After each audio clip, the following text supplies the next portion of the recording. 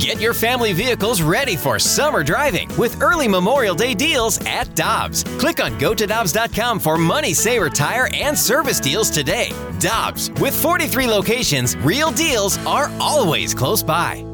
Another day is here, and you're ready for it. What to wear? Check. Breakfast, lunch, and dinner? Check.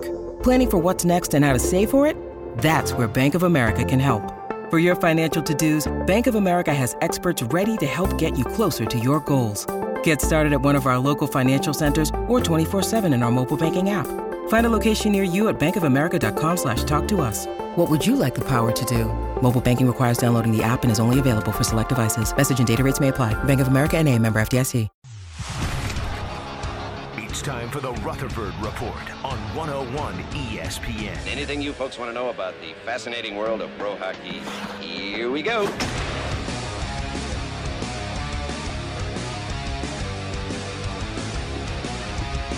Let's go to the Brown and Crouppen celebrity line, and one of the great celebrities that we know is Jeremy Rutherford of The Athletic.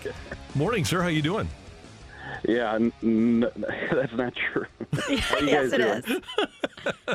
Hey, it's great to have you with us. The Blues in Montreal tonight, and let's start with the Canadiens because they, at the beginning of the season, were run by a former Blue, Mark Bergevin. His assistant was a former Blue, Scott Mellanby, and a team that went to the Stanley Cup Finals last year has completely blown up their organization during the course of this season. Yeah, they have, and they really needed to. And I know they made that long run last year. You know, congrats to the team. You know, I think a lot of that had to do with they were playing in that All-Canada division.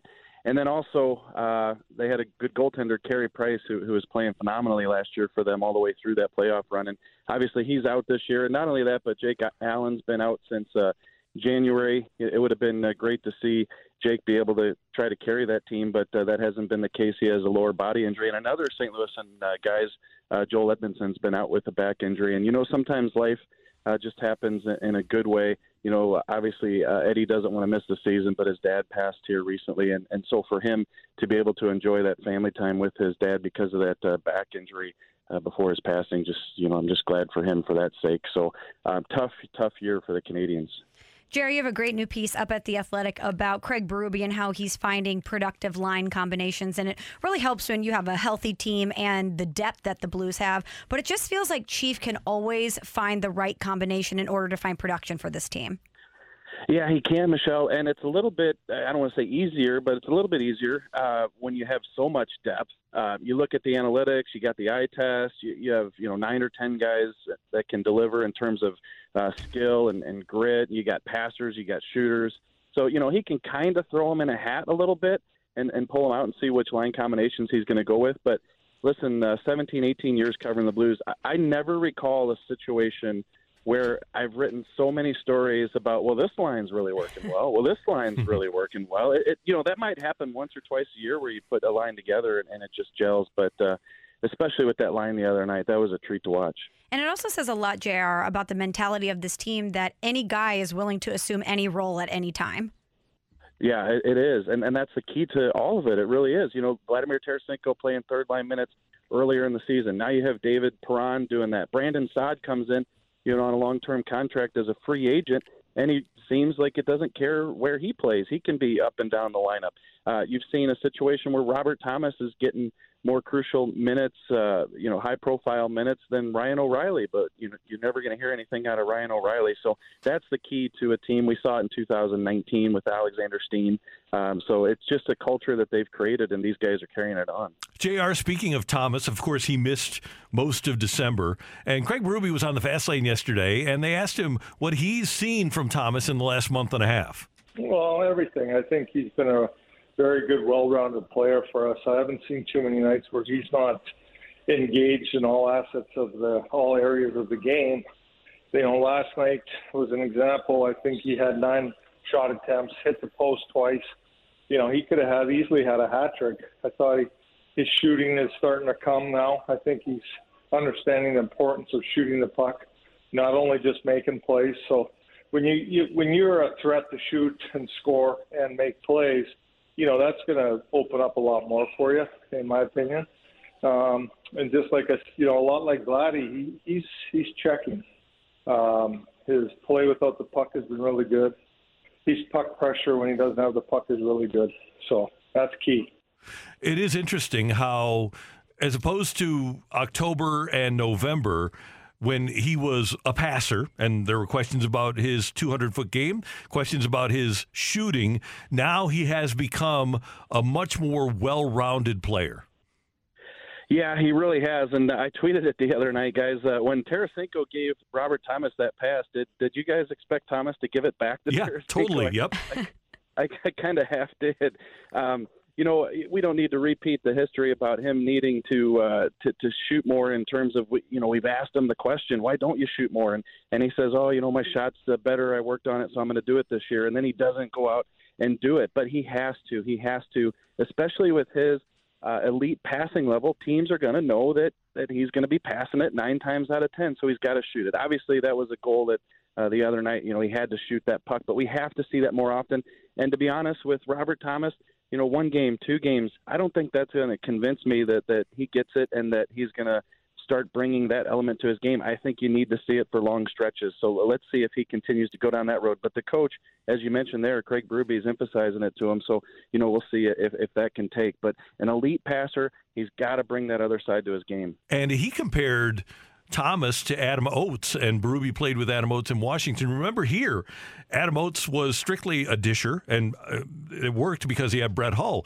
But once he got elsewhere, when people knew he wasn't going to shoot, Oates became really easy to defend if he didn't have a Hull-type finisher on the wing. And that's what Thomas needs to do, and he appears to be doing, is setting it up so that they have to defend him shooting the puck. Yeah, definitely. And with Robert Thomas, you never know when the passes are coming and where they're going. You know, the other night we saw the between the legs back pass, was it to Tarasenko? And so, you know, he's still going to catch people off guard with that passing, but they can tighten their gaps on him and know that, you know, if he's going to dish it, they've got guys to cover those guys that he's going to dish it to. So I just think it makes it too predictable if they know he's going to pass all the time, and that's why he's got to add that. JR, I've been gone for a few weeks, so I'm sure you've touched on this a lot, but what are you hearing internally about the concerns with Jordan Binnington? You know, I think it's just the consistency, and they need to give him some time to find his game, Michelle. And I think that while you can't really practice and see NHL shots on a daily basis during that 11-day break, they were hoping that was kind of a reset. And Craig Berube told us that before they went on that 11-day break, they said, you know, Jordan, you're going to be the guy against New Jersey. And I think that was a quote-unquote, like, let's get right game. Let's feel it. Let's make some big saves. Let's look like yourself again and come out with a win and then start feeling good about yourself. But that did not happen against New Jersey. You know, they took the loss, and he had a couple goals that he probably needs back. And so now you look at the situation, and we'll find out in about an hour or so who's the starting goaltender. You know, I'm just guessing here that, you know, it makes sense for Jordan Binnington. I mean, you're talking about a team Montreal that, you know, scores the fewest goals in the league, gives up the most. They've lost 10 in a row, 0-8-2 in their last 10. And it's a situation where this should be a get-right game. Like, if you put Jordan Binnington in tonight and he can't help you get the win, I'm not saying stand on his head and do everything, but if he can't help you do it, then, you know, where is this going? You just don't know. So, you know, you're probably not going to play him against Toronto Saturday. That's a Philly game. And then you got Philadelphia. That's a pretty long wait for Jordan Binnington if you're waiting to Philadelphia. So to me, today makes sense. And tonight is when you have to see him start to take some of those steps.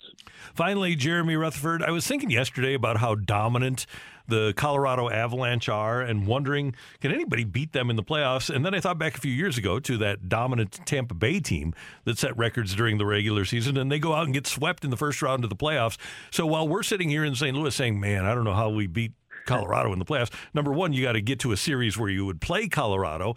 But the fact of the matter is, Colorado, every team is vulnerable in the playoffs. We've seen it so many times, and it's just a different animal, isn't it? So as great as they are, I'm not saying they're going to lose, but nobody is unbeatable. No, they're not. And I watched them last night. Looked pretty good. You know, they beat Vegas 2-0, and Jack Eichel's debut there. And, you know, the speed is there. So they might not be the team that they were last year, but I think, you know, record-wise, they're rattling them off. And I think they do have a lot of talent. The one thing is the Blues needed to offset a few areas against Colorado. Last year, what did we see against the Avalanche?